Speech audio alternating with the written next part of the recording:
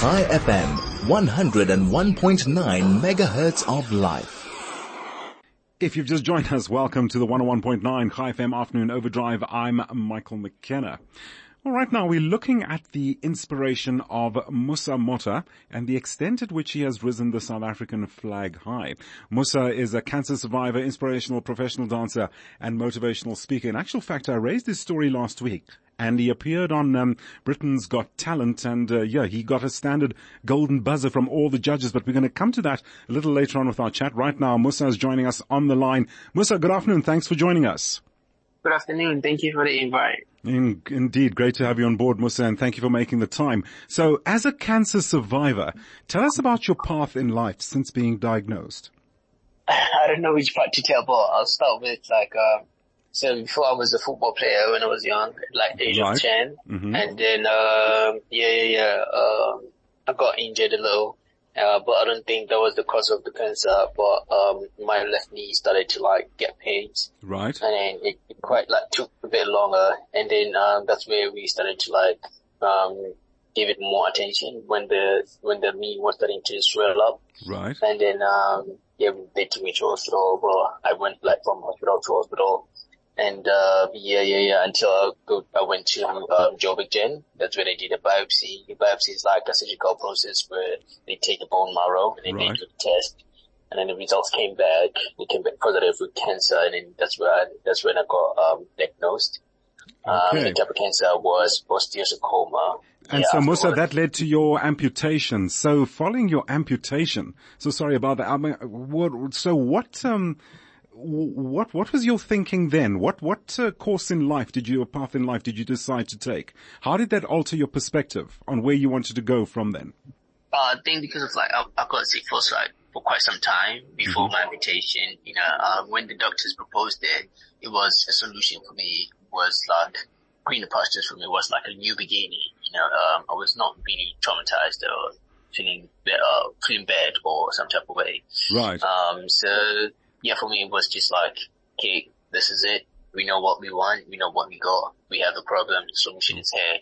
So when they say amputation, I was like, yeah, it's cool. After amputation, they continue with the chemo. So, alright. So you were aspiring to become a football player. That now, you couldn't fulfill that any much longer. So you now are an inspirational professional dancer and motivational speaker. Tell us about those professions of yours that you took up. I started dancing in 2010 during the World Cup. Okay. And I was a street dancer back then. I worked with a lot of people, like the likes of So Easy and other people in the industry. And then in 2018, that's when I started to do dance professionally. That's where I got my training, contemporary and Afro-contemporary, at the dance company called Brianna Dance Theatre, located in Newtown, Johannesburg. Right. And then, that's where I started to tour internationally with them. And then in 2021, I joined the dance company in London, in the UK, called Ramba. Until now, I'm still here. Okay, and so look, this is the part I've been looking forward to chatting to you about, and I'm sure many of our listeners. Britain's Got Talent. Tell us about your experience with the judges and how you, and up until the point where all of them hit the golden buzzer at once. Take us through that. It took me quite as a surprise because I was not expecting that.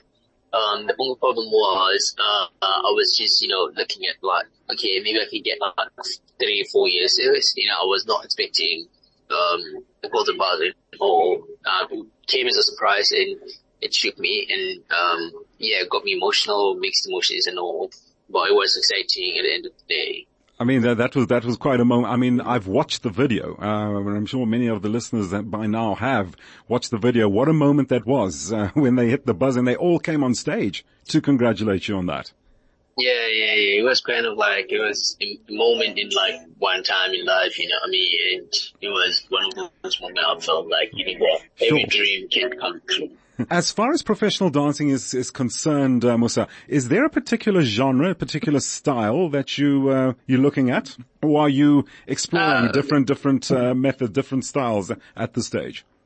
I'm not really focused on one thing. I'm a versatile dancer, but mainly I do contemporary, which is accommodates every dance style that I do. So, okay. I do everything. I do everything, mate. Yeah. Okay, we'll certainly be looking out to see where Musa Motha takes his dancing talents in the future. Musa, let's look at your motivational speaking background.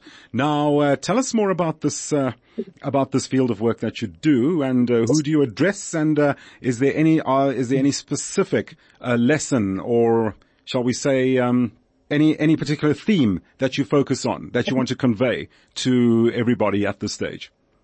My motivational speaking career was like very easy. Like someone just invited me to just tell my story. Mm-hmm. You know what I mean? And then a lot of people came through, you know, doing follow-ups and like, oh, this is what you do now and all that. And they got inspired by my story. So that's where it started. So now I get invited by like private companies to come and motivate, you know, the employees.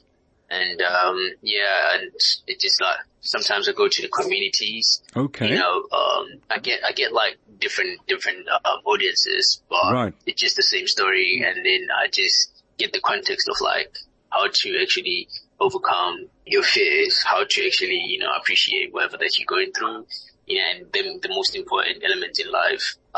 So yeah, it's about motivating people and inspiring them to do better. I brought up this issue last week, one of my discussion points, and I asked everyone to give me the definition of what do they believe is achievement. And Musa, I certainly believe that you've underlined that point in terms of achievement. What you have achieved, what you have aspired to, and what you have gained since your experience, having been diagnosed and having lost a limb in the process. And certainly we wish you all the best, Musa, in all your endeavors, in what you plan to do and what you have in mind in future.